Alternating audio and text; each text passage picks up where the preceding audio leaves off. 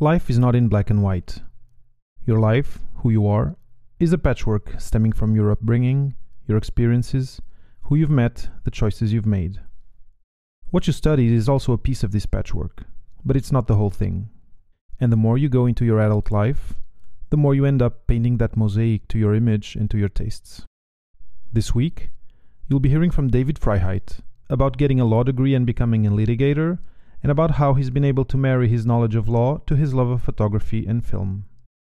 Here's one of the pearls of wisdom he shared during our conversation. Be diligent, make friends with the students, and something I also forgot is make friends with the professors. Stay tuned as we discuss this and much more on a new episode of Papa PhD. Welcome to Papa PhD with David Mendez, the podcast where we explore careers and life after grad school with guests who have walked the road less traveled and have unique stories to tell about how they made their place in a world of constantly evolving rules.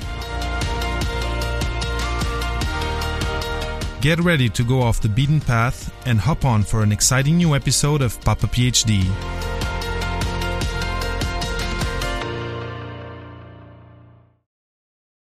Before we dive into today's episode, I just want to let you know that I've prepared for you a resource sheet to help you take a snapshot of your current situation and start defining your profile for the job market in your areas of interest. You can download it by visiting papaphd.com and following the instructions in the website footer. Welcome to the show. So today, I'm interviewing Viva Frei, David Freiheit. He's known as Viva Frei on YouTube and on the internet. And we're going to talk about his studies, about what his path was. He has a very interesting pivot that he did recently.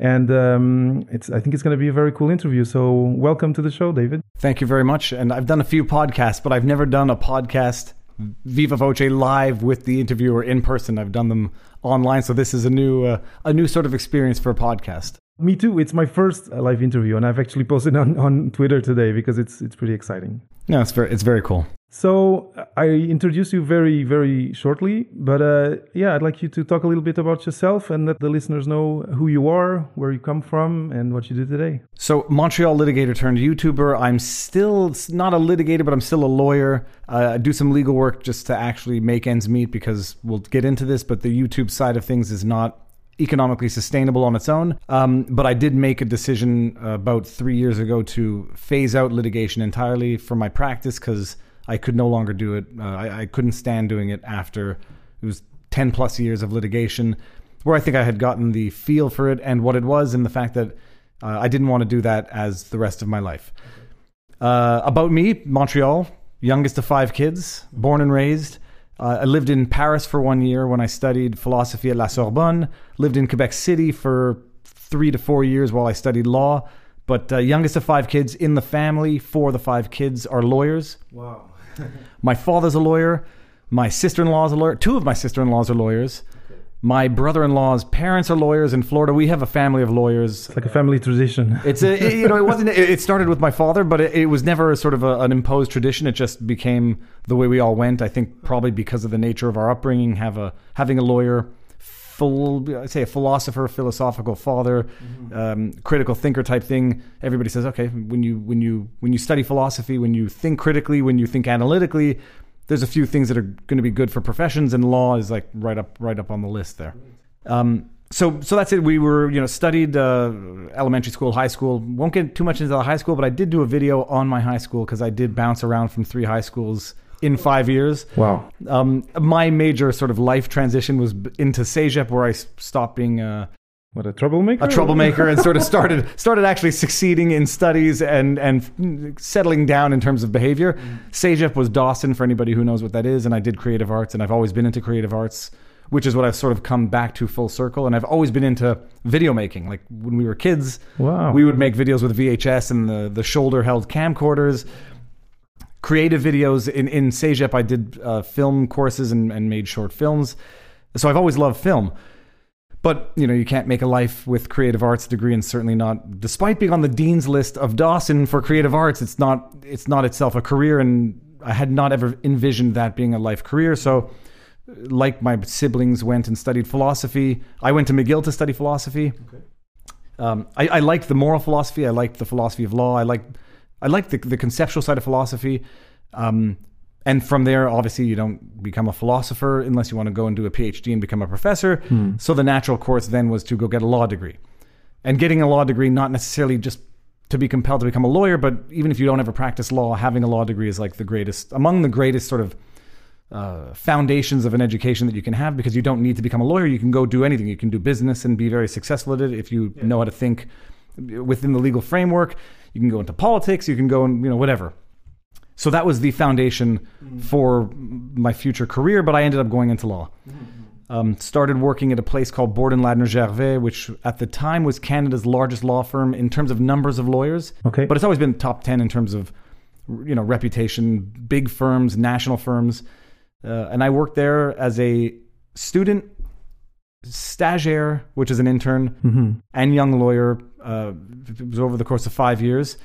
And it was an interesting experience, but I was never, it always left something wanting, or I always felt that there has to be more to the practice than this, not out of anything of the law firm in particular. It's the same at all big law firms, just there has to be more to life and more to the law than this. And the lifestyle itself was sort of difficultly sustainable when we had a kid. Before kids, I could work 7 days a week, 10 hours a day, wouldn't make much of a difference. We had our first kid. I took 2 months off for parental. And then when I went back to work, I was going back to work 5, 6, 7 days a week, 8, 9, 10 hours a day. And at one point, over an extended period of time, I was leaving the house when my kid was asleep, coming back when she was asleep. And I was miserable. I was not seeing her during her waking life. And there was no end to this horizon. So at one point I was not happy, and I was visibly not happy. My wife said, something has to change, or something's never going to change. And I remember the Friday afternoon, mid-April, I said, that's it. I went to my boss and I said, I can't do this anymore. I like and respect everybody here, and they liked and respected me. I said, I can't do this for another 5 years. So I left, and I tidied up my stuff over the next 2 weeks to a month, thinking that I was going to go into commercial photography, because I have always been into photography. I've always had, I was into photography before digital photography. I said I would never make the transition to digital, but I got my dad gave me his Nikon D1 at the time, and then I got into it. So I said, law thing doesn't seem like it's for me. I'm going to go and apply for commercial photography back at Dawson, like sort of full circle. Before I could get rejected, because I was put on the waiting list. And I know why they rejected me, because I don't think they thought that I was actually going to commit to the full-time program, because I was a lawyer with a kid and it wasn't going to be sustainable for me. Before I could even get rejected off the waiting list, legal work started coming in faster than I could handle it. And so I started working, but I was working out of the basement. In fact, I was working out of the basement. We had not even moved out on our own yet. We were living with my parents in the basement, and I was working out of their basement, and I said, I can't do this. So I went and got an office. So this was legal work that was coming straight to, not through the office. Everyone's like, hey, I heard you left. Now I can probably afford you. Can you help me out with this? That's so interesting. Literally from one day to the next. It was like literally, I was out of the office the Saturday. Someone says, I have a file. Can you help me? I said, sure. They were billing me out at, it doesn't really matter, but they were billing me out at whatever at the big law firm, because overhead is a totally different factor in terms of establishing hourly rates. I go to my own. I have no overhead. I have no expenses. I have no secretary. Didn't even have a computer at that time. So, it was a no-brainer. It's like, oh, what do I need to charge in order to even make a living? And the work kept on coming in. So then at one point I said, I can't work out of my parents' basement. I can't have people delivering documents here. This was actually within 2 weeks. So I got to go find an office just to have an official address, because also nobody really takes it seriously when you are operating a legal practice out of a residential address. It sort of has a connotation to it. And also nobody likes getting served documents for their clients at their home. So I got an office just a couple blocks away on St. Catherine, tiny office, $700 a month, and was able to work professionally, meet clients, and do all this thing. And over the summer, I had work, and I had more work than I needed, and I had more work than I could know what to do with. And so I started doing that. And then at one point, I had so much work, I said, I need to get a paralegal. And I found a paralegal, Daphne. She knows who she is if she's listening to this. Best paralegal, best person that I had ever met in building my practice on my own, because she had been a paralegal at another, sizable law firm, knew more about procedure, court documents, backings, all these things to some extent than I did. She was, it was meant to be that we met at that time. Build up the solo practice into me, her, another lawyer at one point, and then we got to the point where I needed to get a bigger office. My father was leaving Stikeman Elliott because of their partnership rules. He wanted to continue practicing, so we said, let's all get together and go to Old Montreal and get a nice office by the courthouse and do this, which we did. So I started on my own in 2010, and we did this until, we're still doing it, albeit on a lesser degree, but until 2016-17, when I made my decision to wind up the litigation side and move on to something that I think would make me happier in retrospect if I'm looking at my life at the end of it. And so then what happens? I say we have to wind up the litigation side. It takes a full year to wind up the files, find lawyers to substitute, settle the files that need to be settled. It was itself an amazing and intense process. And at the time and shortly afterwards, I told myself, if I knew what was going to be involved in winding it down, I'm not sure that I would have ever started it up. But it was just because it's a year of work where not only are you not really billing in the files, because you can't bill a client to wind up their file and find a substitute. We were paying the lawyers that we had. We had a couple of lawyers working for us who were actually helping me organize the files. So it was not only not revenue generating, but it was an expense. And it was fun. It was stressful, but boom, wound it up, closed up the last litigation file. I had to keep a few because for anybody who doesn't know, litigation is like a multi-year process. And some files where we have a trial waiting, you can't just get out of the file and say, sorry, client, go find another lawyer who's going to incur all of the expenses of a learning curve to get up to speed in the file. So you have to keep some files that you can't responsibly get out of. So we did that, and then I wound up the last one, got everything under control, went to California for a 2.5-week road trip, which was the longest vacation I had taken in my life at that time. And that's when I sort of had started doing the daily vlogging. Okay, you started on the road trip. I started on the road trip, but I had been doing YouTube for a while before that. And the way those two call them professions for a lack of a better word for YouTube. It's not really, it's more of a passion than a profession. Since 2014, I had been posting videos on YouTube. When I got a GoPro and discovered, just it's fun to make videos again. Yeah, except you don't have a 10-pound VHS camcorder on your shoulder. You have a 2.5-ounce camera that captures images better than anything you could have ever imagined in your childhood.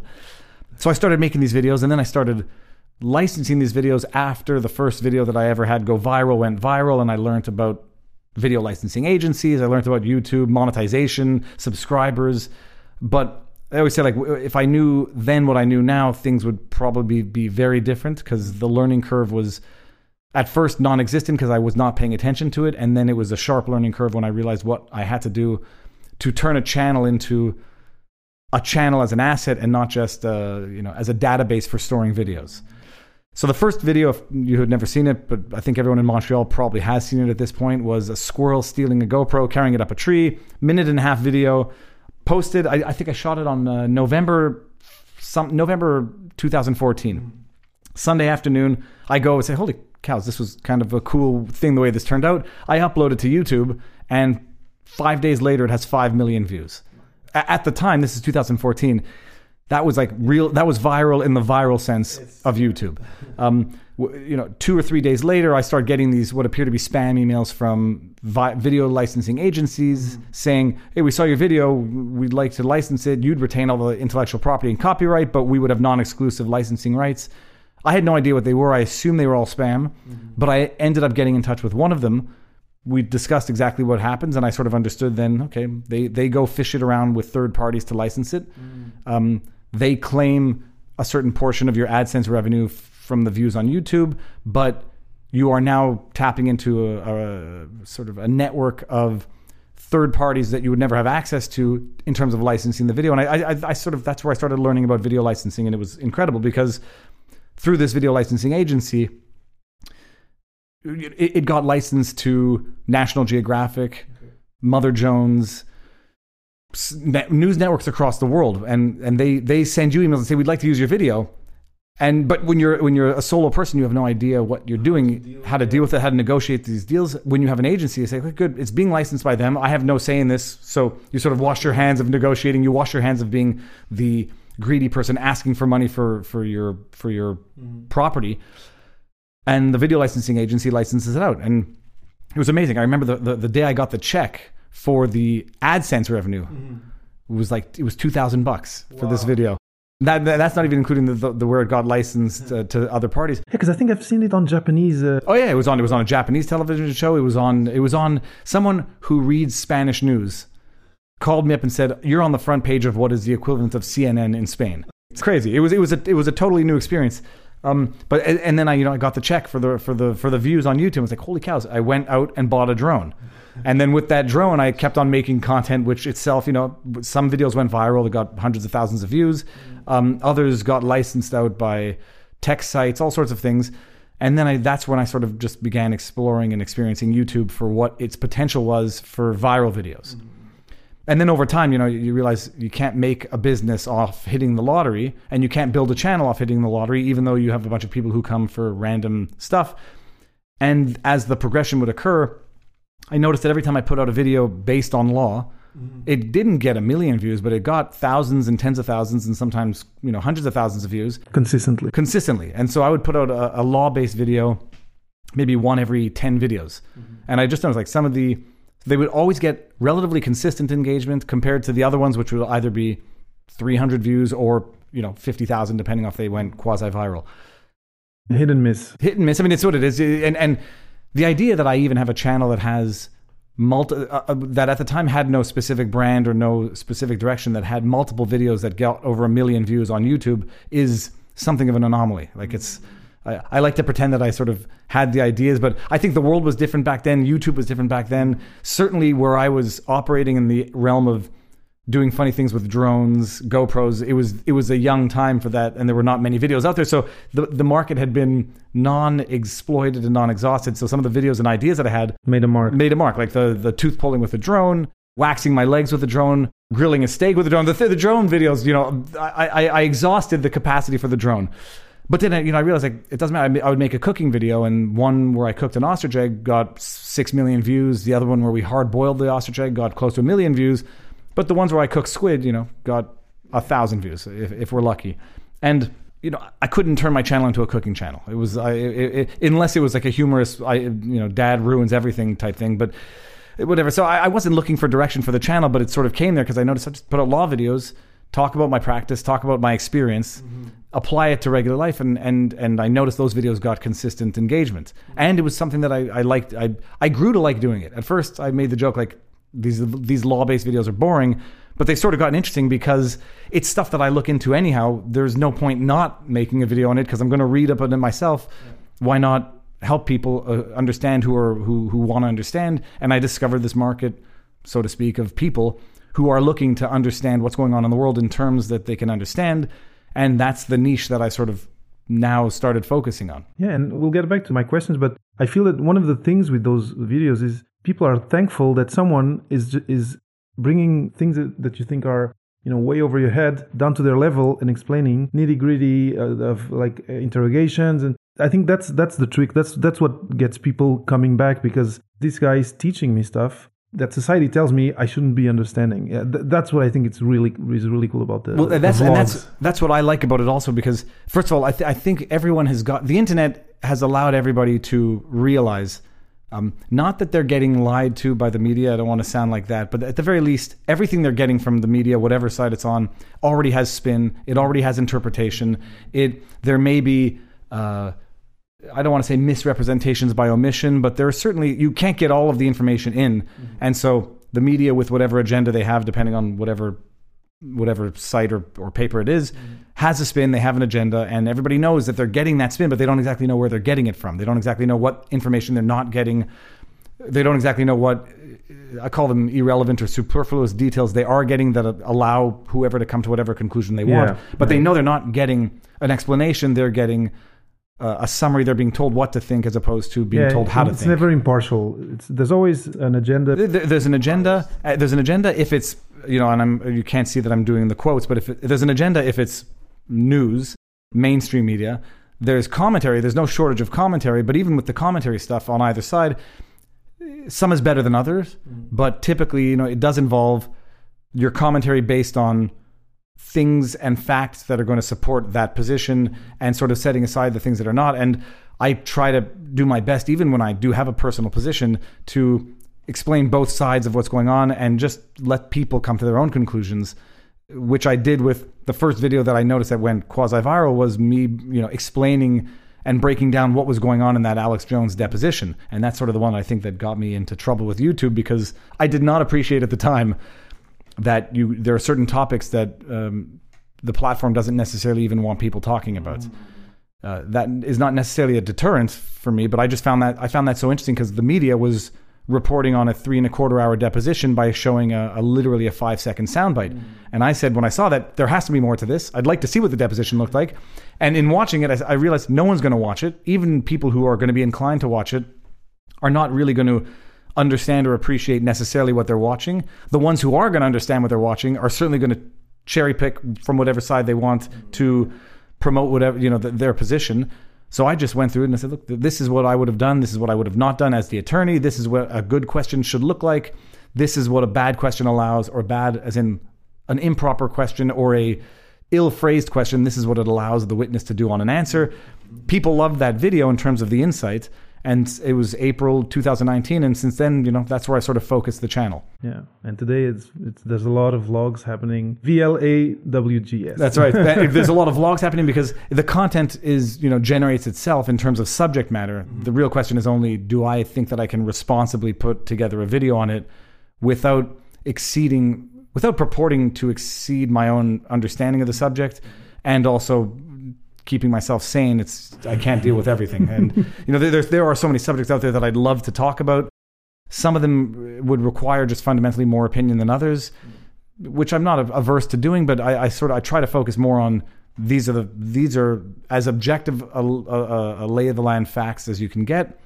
No spin, but I have my opinion, but now come to your own opinion type thing. Yeah, that's very cool. So it seems that, you're pretty lucky in a certain way that you end up, like you said, full circle before, but it's just like a double whammy, because now not only you're doing content creation, you're doing video, but you're using all your law knowledge, and people are liking it and are interacting and engaging. That's pretty cool. Absolutely. And I think of it, I had at one point thought of it like real estate, like the legal practice is real estate. I've spent all this time and money building this building, and I'm not even living in it. I'm not even renting out the spaces because I don't like the building anymore.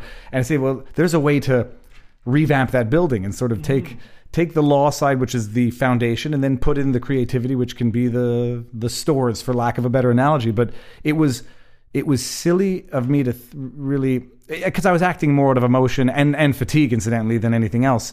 But it was not the best thing to say. Okay, well, now I have 12 plus years of law practice experience, 4 years of law school, 4 years of philosophy. Now I'm just going to give it up and go make videos about cooking.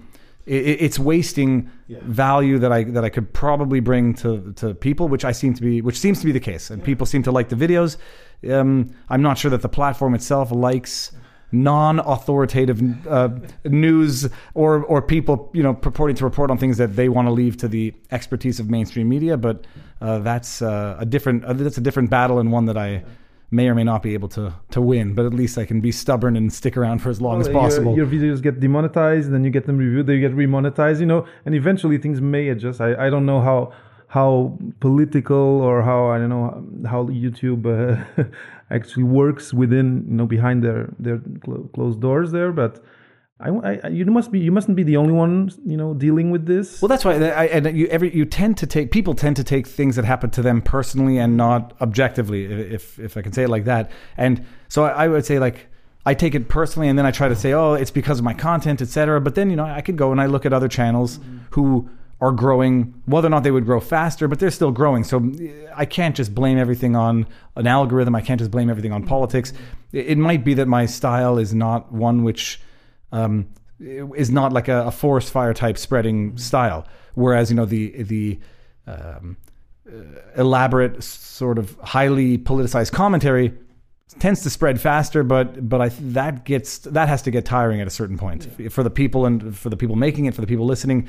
But commentary, I'm trying to think of the word. I don't want to say inflammatory commentary, but that highly partisan, sort of shocking in delivery commentary. There's a lot of it, and it may spread faster, but I'm trying to go for the slow burn of I could do, very edgy commentary as well. I don't want to. Even when I do commentary, I try to be as respectful as humanly possible to people who don't necessarily share that opinion. No, and that's why I like your content too, because exactly of that. I'm not a consumer of the more inflammatory, like you're saying, content. To me, it's a deterrent. Once I see something like that, I close it, and it doesn't interest me. I listen to it incidentally on both sides because you need to know what people are thinking, and I don't get shocked. I don't get offended by it myself. I just know that people do, and my purpose in life is not to shock or offend in delivery. People might get shocked and offended just based on the facts or based on the assessment. And I'm thinking of some videos where. Let's just say the analysis of the Trudeau SNC-Lavalin scandal. People got upset at the content, and it's usually on partisan lines. But I could have gone with the commentary side. I'll just go with the actual. This could have been anybody. Could have been any other politician. It's not a partisan thing. If people get upset, it might be because of their partisan beliefs or their partisan hatred of the other side, and now they're faced with the prospect of having to vote for someone who's involved in a scandal, even though they don't necessarily like him but hate the other side even more. It's like, so people can still get offended by the content, but they won't get offended by the delivery or what some people consider like a disrespect for opposing opinions. It's like in Portugal where I come from. It's like if you follow this soccer team, anything that's from the other soccer team you kind of hate. The partisan thing it's not unique to politics. It's human tribalism. It just materializes itself either in politics, football teams, television shows, rock bands. It materializes itself in different ways. But it's a human condition. But all I say is like, I wouldn't be good at it. I could be good because I can think of snide remarks and insulting ways edgy ways to present an opinion and insult other people. Yeah, I could do it. It wouldn't make me feel good to do it. Some people don't mind it, and I do appreciate that it is a method of delivery that sometimes is required in order to reach people. You have to be a little shocking. You have to be a little edgy.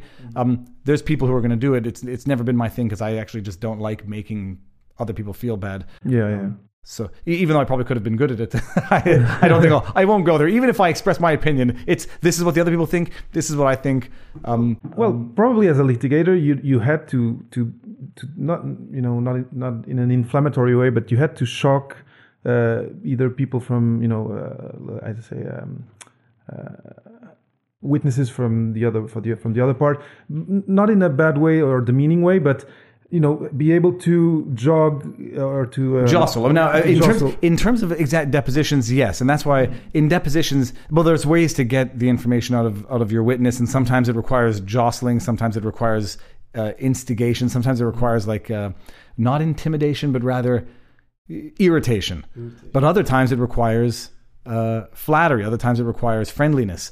But speaking of my framework of YouTube and the way I present videos, it is much like the litigation side, where when you present something to a judge, you could call your adversary a liar, and you can mock them and you can attack them personally, but it doesn't work with a judge. And in fact, it's oftentimes turns them off. So you could go for that highly partisan. They're a liar. They're hiding information from you, et cetera, which is sort of which is sort of the way people who are opinionated and political commentary go. And that works in terms of getting engagement of people, because there's been studies that show that people engage more when they get angry on YouTube and Twitter and Facebook. But in front of a judge, it won't win you the case, and it'll actually compromise your position, because the judge can say, look, call the other lawyer whatever you want. You need to prove your case. And so that's sort of, on the one hand, I think that sort of guided how I ended up doing these videos, where I'll oftentimes, even when I present both sides, present the other side as authentically as possible in order to present the rebuttal. But I think it's on the one hand sort of shaped the way I present the videos, but on the other hand sort of shaped the way I can also deal with criticism and deal with the opposing opinions. Don't take it personally. Even if they call you names, it's not going to change anything. You gotta argue with the facts above and beyond the names. That's it. If it doesn't stick to you. In the second part of our conversation, David and I talked about his experience going through law school and how he's been able to bring together his love of law and of video content creation as Viva Frei on YouTube. So we touched back, we touched law again, and now in these last few seconds. And actually, I think I want to dial our conversation back a little bit more to Now, thinking of the people listening out there who are thinking of maybe studying law.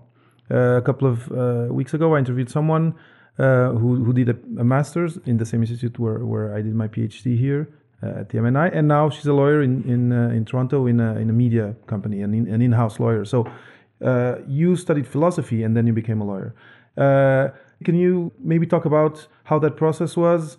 Or do you have any advice for people thinking, oh, I might like studying law? I love Viva Frei and his vlogs. I want to be able to talk like that someday. Well, so the funny thing is, I don't want to discourage anyone from going into law, because there are people who I'm sure love the practice. There are people who I'm sure love litigation. They love everything about it. And my if anyone who's listened to multiple podcasts that I've been on, I always say this: I wish I could have loved it, because and it's without conceit or arrogance. I was good at it because I could anticipate arguments. I was good at it because I could anticipate responses and react quickly to them.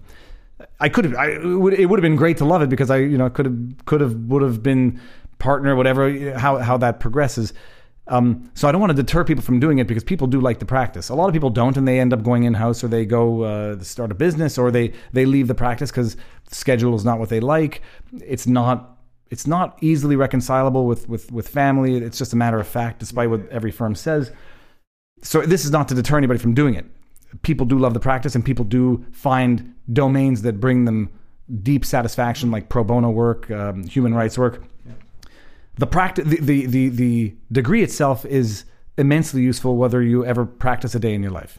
The philosophy leading into law was just that in English Canada, they accept 95% of students who have undergrad degrees. They accept that it's a very, very small minority that law schools accept without an undergrad. So it was just a question of what undergrad do I do that will contribute to my understanding of the law. Philosophy, I've always been interested in it. It was, I used to read these books in high school and CEGEP. I had always been interested in philosophy. It was a no-brainer. Mm-hmm. You could do political science as well, but political science really is sort of philosophy applied to politics to some extent. I had an interest in history, and I did a minor in history at the same time. And I think, I would be better off studying history now, because I could place it into context and understand its importance. But philosophy was just what I picked. But an undergrad degree just to give you some form of training, how to succeed in university, how to interact with students, how to interact with professors. I think it's essential before going into law school, also because you go study law, you should have some life experience above and beyond the black and white letter of the law. Mm. And what I found from the practice also is that the lawyers who became lawyers without having done an undergrad, went straight into law, are practicing lawyers by the time they're sometimes 21, 22. Okay. They on the one hand have a very they don't really have a full grasp of life as a whole, and so they treat law files as pure questions of law, sort of not appreciating the human elements to them. Okay. And other times they're dealing with business law questions where they may know the law, but they have no business experience to know what impact that would have on a business. So it's one thing to understand the legal consequences, but not be able to appreciate their actual business consequences is a problem. You can give someone legally correct advice, but that's going to be bad business advice. So the undergrad, I think, is essential. In law school itself, it's good. It teaches you about the law. It teaches you about the history of the law. It teaches you how to think critically. It teaches you, in theory, and if you're lucky, to know when you don't know something, to know where you need to go look to get the answers. But to succeed in law school itself, it's sort of like every other, I would imagine every other program, is you need to learn how to study. You need to learn what information is required of you. You need to learn where your opinion is not relevant versus where the information that the professor is after is relevant. And that was sort of the tough learning curve for me, because philosophy, you could sort of get away with giving a lot more of your opinion. What you think is a lot more relevant than it is in law. In law, when you start a sentence with "I think," stop there. Nobody cares what you think. Tell me what the judges say, and tell me what the law says. So it's good training. It's good training because it beats you down into some sort of humility to know that, to some extent, nobody cares what you think. Just know the law and know how to apply it, and know how to gather facts and how to apply the law to the facts and the facts to the law. Excellent. And so you had family that were lawyers that had gone through law school. Was there something that surprised you, that you loved? Oh wow, this is actually awesome. I didn't expect to love this or that so much, or the opposite. Oh my gosh, this was hard? This was the first thing that I found hard was that nobody cared about my opinion. So, I mean, that's something that like law students don't really appreciate, and they learn the hard way also, because you're studying law, you think you are, an elite of society, an intellectual elite. You have some important position because you're studying law, and lawyers, law students, and medical students tend to have this phenomenon, and I noticed it because I had lots of friends in university as well. You notice it, like when you're studying something that you think is the backbone of society, you tend to place a lot of value in yourself and your ability to study it, or the fact that you are studying it. So there is this sort of arrogance that a lot of law students get early on when studying law, because you go to parties. Oh, what do you study? Say comparative religion. It's like, oh, I'm studying law, and there's this arrogance that goes along with studying something. It's 5,000 years old, and it's the cornerstone of every free and democratic society. I'm studying law. It's comparative literature and comparative religion. It's whatever. But people get over that quickly, because at least they should. That was the one thing I found, was nobody cared about my opinion. I was nothing as a law student. I hadn't done anything yet. So studying something important doesn't increase the importance of the person doing the studying. The thing that I found surprising that I loved, which I was never expecting, was the extracurricular life, which was, I got to law school in Quebec City. If you can imagine, there's 1,000 students in the faculty, and I think there might have been a dozen Anglophones. Okay. So I'm an Anglo coming from Montreal, coming from Westmount, which is even more Anglo than the rest of Montreal, and going to Quebec City. I was in a new world. It's 99% French, and it's great. That's why I went there, incidentally. I didn't want to go to U of M and study law in Montreal in French, but speak English on a daily basis. So I got quickly heavily involved in student life. And I was in the first year law. It doesn't really matter if everyone's going to know what these mean, but I was the student representative of the first year law students. Okay. And then then you get involved, and it's sort of a clique. It's a good clique, and it's a big clique, but you get involved with people who are involved in student life. In the second year, I became the editor-in-chief of the Law Journal, which was phenomenal. I mean, I'm an Anglophone. I was writing articles in French, having them proofread, but we were putting together, Le Verdict, which is the verdict, Law Journal, and it was fun. It was controversial at times. It was political, but it got people talking, got the students involved in submitting their own articles, and it got me to meet a whole bunch of people that I would have otherwise never met, and it got me out of my small apartment in Quebec City, because you need to get out, especially when you're living alone in a different city. Cool. Were you doing interviews at all, or was it more... The Le Verdict? No, the people did interviews, but they submitted articles. We had journalists who were students who submitted regularly. Okay. But it was mostly a question of getting articles, getting content, putting it together, printing it every 2 months, I think. It was fun. It was great. And then in third year law school, I ran for president of the Law Student Association and was elected student, president of the LSA. And it was also phenomenal, because you learn how to run committees, you learn how to organize events. It was overall a fantastic experience to get involved in student life, which I never would have thought, because at McGill, when I studied and I lived at home, I was more of a homebody. I'd go to school, I'd go home, I'd go biking, and I would keep to myself. But when you're in a different city with, at first, no friends, if you do that, you're going to quickly become very depressed and not enjoy life much. Yeah, I think you're touching on a very important point, is get involved in clubs, or create a club if it doesn't exist, with like-minded people. And, well, in your case specifically, really dealing with stuff related to your study subject. That must have been awesome. It was a great experience, and you meet these people who you may not ever work with later, but you run into them in the practice. One of the guys who was on one of the committees, he was in the Law Student Association as well. I go to court, and he's now one of the special clerks, and I'm pleading not a lawsuit because of the jurisdiction, but I'm pleading something in front of someone who I went to school with. Not that we have any meaningful connection. It's just, it's good to know, hey, how's life? Incidentally, the other lawyer also, we all knew each other. It's a small world, but you make these connections that you keep for life. You run into them later on in the practice. They may be people you end up working with. They may be people you end up working against, who may be people who end up offering you a job in the future. So it's a great way to establish a network, and you never know when it's going to come back to support you in the future. That's great advice. And I think one of the things, once either you go into grad school or in this case, law school, it may be slightly different, a research project. It can get very lonely at times, but definitely meet other people, organize clubs, and enlarge your network, and make sure you're not just digging your hole into just looking at one thing, because depression can. It's and not to say that I ever suffered from depression in Quebec City, but there are some days where you're just like, what are you doing? You're sitting at home eating canned food and watching TV, and there's a world out there that you know exists, but that it's sometimes tough to get into. Mm-hmm. So the more you get into it, the more it happens, and then you have events that you can decide to go to get out, or if you're tired, just chill out. But between the irony is good grades always work and good grades are always better, but the difference between 90% and totally uninvolved in student life and 80% and highly involved in student life,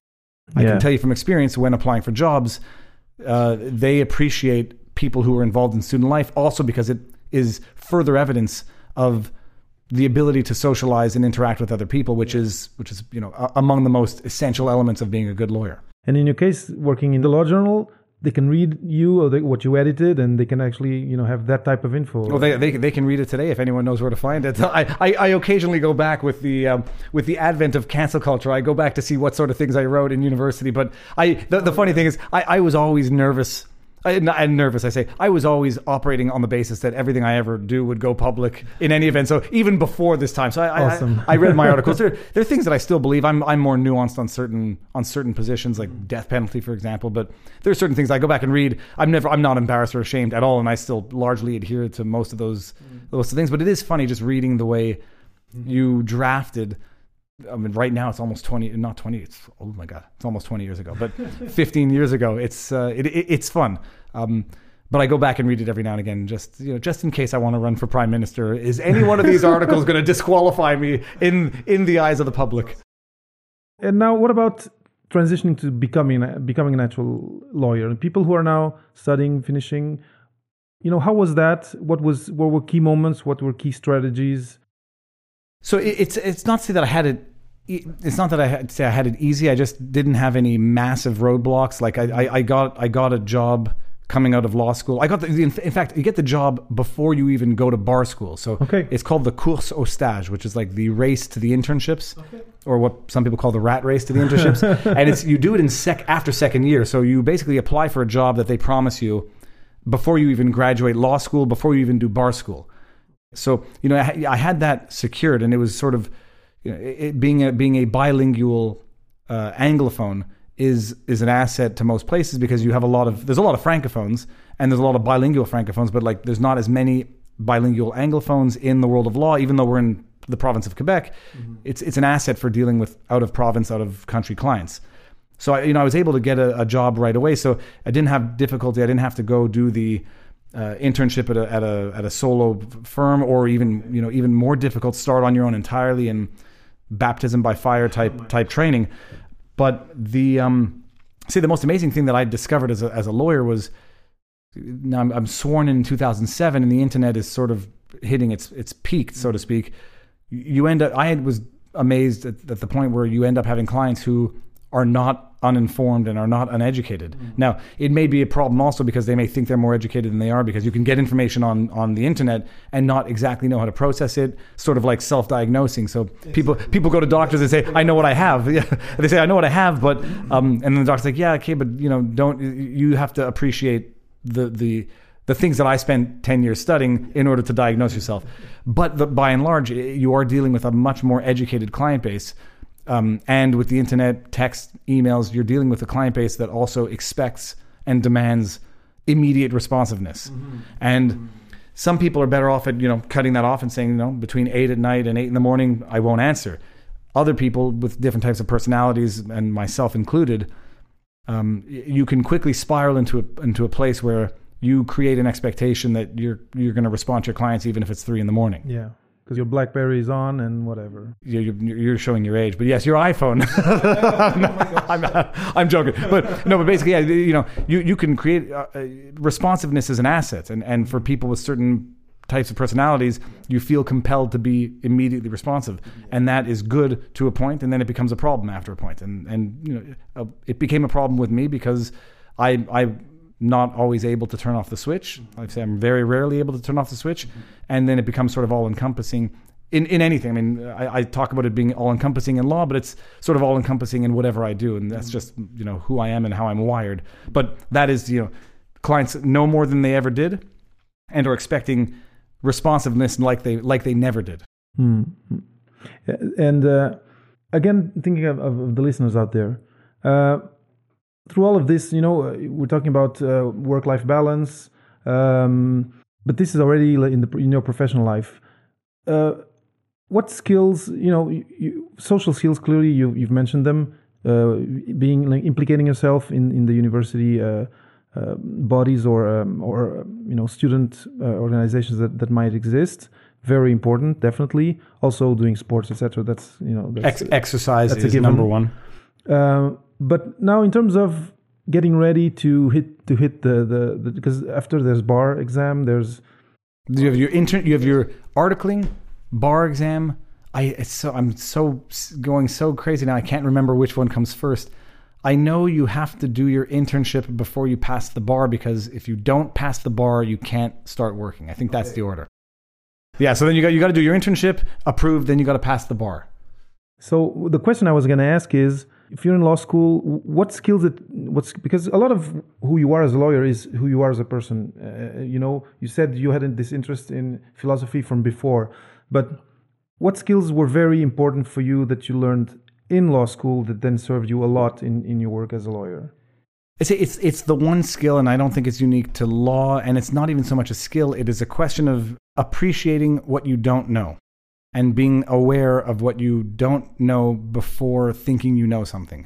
Because I think it is, in any field, it's sort of like, it's not the sign of ignorance, but it's where people get into trouble, is thinking they know something without even appreciating that there are things that they don't know that might impact their position. And it's, you know, I imagine it's the same thing in any domain, but in law, I've looked at this, and this. Is there anything else that I haven't looked at that I might think I may need to know? Like, if you don't know a regulation exists, you're going to have a tough time answering a question if you're answering it based on an inadequate or insufficient knowledge of the applicable or existing legislation. And that's the toughest thing, because oftentimes in law you get asked a question, you may not even know that there's a specific regulation dealing with it. And so Google helps everything. You know, the internet helps everything. You don't have to go to libraries and delve into the footnotes and pull up these statutes. But you need to know whether or not a province has specific franchise legislation. And if you don't know that, and you think, well, I'm just going to apply general contract law, you're going to get in trouble. And that's the skill, that's the fear, and that is always the sword of Damocles hanging over every lawyer's head when they give an opinion. Need to make sure that I've covered all my bases and that I've addressed everything that exists. There's no loophole. There's no loopholes. I haven't missed, you know, the most obvious. One of the classic examples that I had from my own practice was a lawyer asked me for a procedural question. And I go look, and then I go back to these. I find cases they were literally 80-year-old cases. They addressed the very question, and then I sort of argued by analogy. And I said, okay, good. And then he goes to court, comes back with a piece of paper. It's a 2-page judgment from a year ago. The exact same answer, the exact same answer. But he's like, you know, it looks better when we have the 2017, or it was 2007 decision as opposed to the 1907 decision. And I said, yeah, I didn't even think to go to that database first before going into what I knew were the existing databases that I had always gone to. So reflex becomes a liability sometimes when you get too lazy or you don't know what else is out there. Excellent. And now this brings us to today. You know, the last couple of years you've embraced content creation as your main occupation, and you present yourself as a Montreal litigator turned YouTuber, and publishing what you call vlogs, VLAWGs, every day. We've talked about this a little bit. Close to every day. I'm trying to stop every day because I have to control myself. But yeah, often. But how did this transition came about? Now you've decided that this is something you want to pursue. You've already mentioned that the economic sustainability of the project is something you're still working out. It brought me back to the expression that the person who loves what they do never works a day in their life. And when I discovered, like, holy cows, you know, I'm not making sustainable income yet, but when you make money doing what you love, it doesn't feel like you're working. And I love content creation. I love the creativity behind it. I like the subject matter behind it. And it sort of is the best of both worlds for me to the extent that it's sustainable, applying the law, but without the emotional and spiritual impact that the practice itself had. Yeah. And I say this in a couple of videos, sitting back and being the spectator analyzing a deposition is one thing. Being the lawyer who's conducting the deposition, and if you screw it up, you've screwed up your opportunity, or there's a different level of stress that goes along with that, and not just a stress for the deposition, but a life stress that call me weak or call me sensitive or whatever. I'm not sensitive to the qualification. I just one I can appreciate, one I can do, and the other one I no longer wanted to do. Yeah. And it's one thing to analyze the deposition, but when you're in the deposition the night before, you don't sleep because you're going over everything in your head. The day after, you don't sleep because you're going over, I should have said this, I should have gone there. And in files in general, there's deadlines, there's an element to the practice that is above and beyond the law that is itself tremendously stressful. And but then there's the actual practice itself, which I could have, if I had loved it if I had loved it as much as I loved doing this, I could have continued doing it. And then the other stuff is the stuff you have to deal with to continue doing what you love. But I prefer to be sort of more removed from it because it's less emotionally draining for me. Yeah. No, and it's totally legitimate. And like you were saying, once you decide to have a family and to be involved, you want to be whole, and you want to be positive, and you want to have good energy to share with them, I guess. Right? I asked my daughter one day, I said, what do you think lawyers do? And she says, I think they scream on the phone all day. And I mean, to some extent, screaming for a kid is not necessarily screaming for an adult or screaming for a lawyer, but yeah, look, you spend all day every day trying to protect your client from the opposing party, trying to protect yourself from opposing counsel, trying to protect yourself from your client, and trying to protect your client from themselves, where I took to heart, I took very personally when things didn't go the way I wanted them to, when they didn't go the way I thought they should. And they say like a doctor has to be dissociated from the person on whom they are operating, and the best doctors dissociate themselves. I'm not sure I believe it, but I do understand that there's for the people who can't separate their clients' problems from themselves, it becomes it becomes a life question. It's a burden. Yeah. It's a burden. And I always thought that maybe dissociating myself too much would mean that I would be too disinterested as an attorney and not do a service to them. But the flip side is taking your client's losses when you've done everything you could as your own losses carries its own toll. And that's the aspect that I identify with more, I'd say. But we're getting to the end of the interview, but there's something that I like to ask about, and because the arc of the story you told is there's a lot happening. You're doing videos in high school, you're studying philosophy, then you go to study law. You have a great time in law school, from what I understood. I had a lot of fun in law school. You had a good time. It went well. You got a job, and then we're here today. And the question where I'm going at, and it's a question that I like to delve into, is: did you, along all this path, have mentors that guided you? Because there's some of the transitions are quite. Well, it's interesting. Yeah, in retrospect, I can appreciate who are, I would consider, retroactive mentors. In law school, the former president of the Law Student Association, the one who handed down the rein to me, was a friend. He was from Montreal as well. And he encouraged me to do a lot of this stuff. And he was 1 year up and had the insight. And in retrospect, I appreciate that. That was the good advice that helped me in law school. As a lawyer, I had a number of mentors, but one in particular who, he knows who he is, who was among the best mentors I ever had, who tried to get me to, it's the client's problems are not your problems. You're the lawyer. You do your best. You act responsibly. If it doesn't go the way you think it should have, you guarantee a process, but not a result. He also happened to be an absolute workaholic who, and I genuinely think he liked it, which is why I was always sort of jealous. Like, it's almost like he would have rather been at work than been anywhere else. I was, maybe it's a flaw, but I would have always rather been doing something fun in quotes than working as a lawyer. But he gave me the good advice. He gave me the good discipline. And he was also, which is the most important thing that I've ever learned from the practice of law, is he took responsibility for any mistake that occurred, even if it was my fault, which I always found very, I don't want to say nice, it's not the proper word, but I found that I found it to be inspiring because all too often lawyers whose only thermometer or metric of success is how right they are don't like assuming responsibility for mistakes, especially when they are objectively the mistakes of the underling who didn't ask for a specific date, whatever. This lawyer, it was never first of all, it was never your fault. It was our fault, and he was at the head of the hour. It was, and I took that to my own practice when I left, and it was at the end of the day, you could never blame anything on anybody else when you're the sort of the responsible attorney. But it's also in terms of creating cohesion among a team where people don't have to fear about being thrown under a bus. To save your reputation, people end up taking the bullet for each other even when they don't have to, which is much different than the using someone as a shield. Yeah, that's really, really awesome. And so that was the as a mentor. And then I don't want to ignore my father in all this because you sort of take for granted that which has always been there. My dad's advice was always the best, which the best as well is just be honest, just be forthright, and just be responsible, and the rest you can't control. Excellent. And I think you've kind of covered what the mentors gave you, but your father, how you came across your father. How did you come across? Did you look for people to help you at different spots? No. I'm not that I'm stubborn, but I might be accused of being stubborn. I generally do my own thing.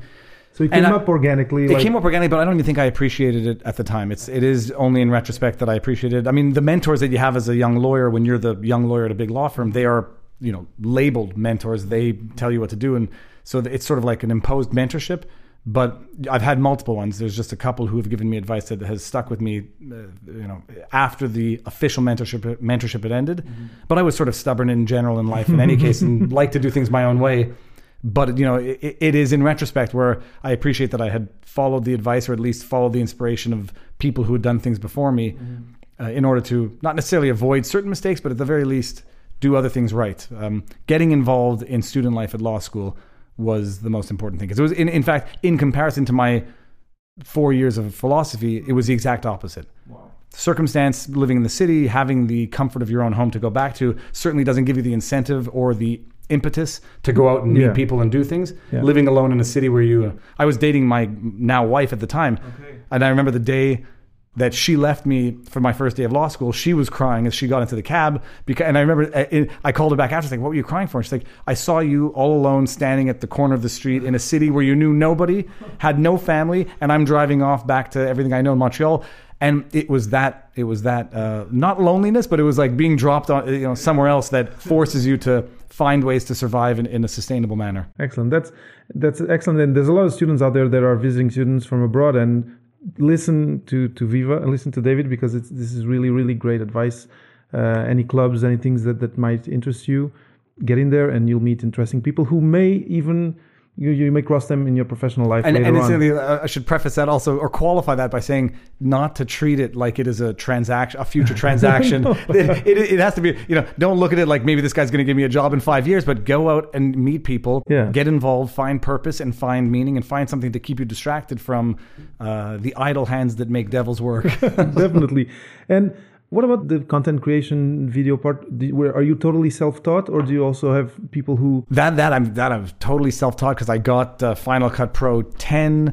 I only got that 2 years ago. I for the first 4 or 5 years, I was using Movie Maker. But I say self-taught. I was just, at the beginning, just doing it in the most basic ways possible in terms of putting videos together.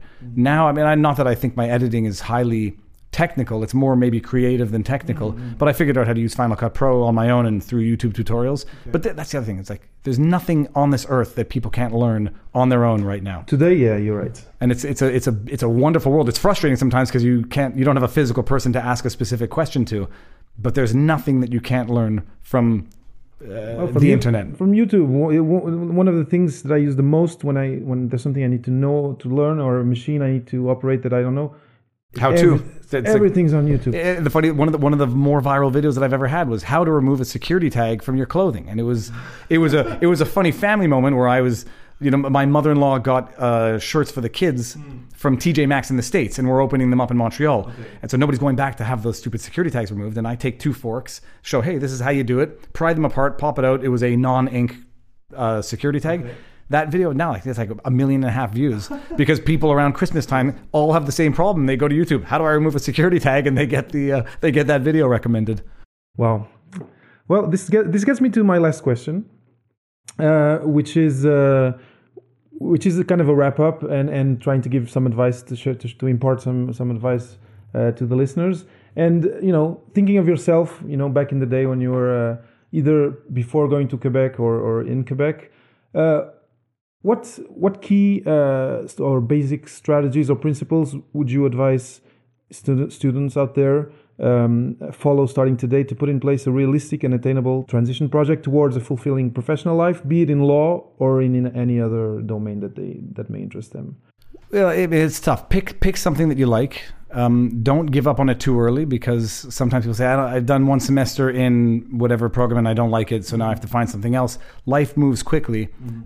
Don't stick to something for 10 years if you know you hate it after 5, and I'm thinking of myself in litigation.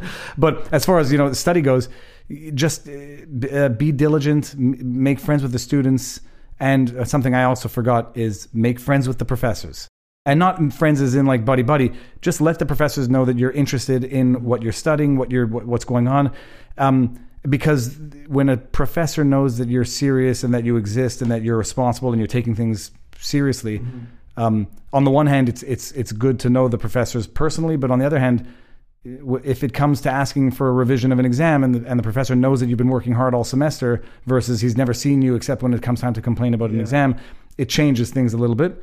That's the very strategic way to look at it. But knowing your professors and getting to know them, getting to know what they want is also amazing. But as far as the transition, get out there, meet people, get to know the city, and just don't get stuck in the habit of going to school, going home, and not meeting people and not getting out there.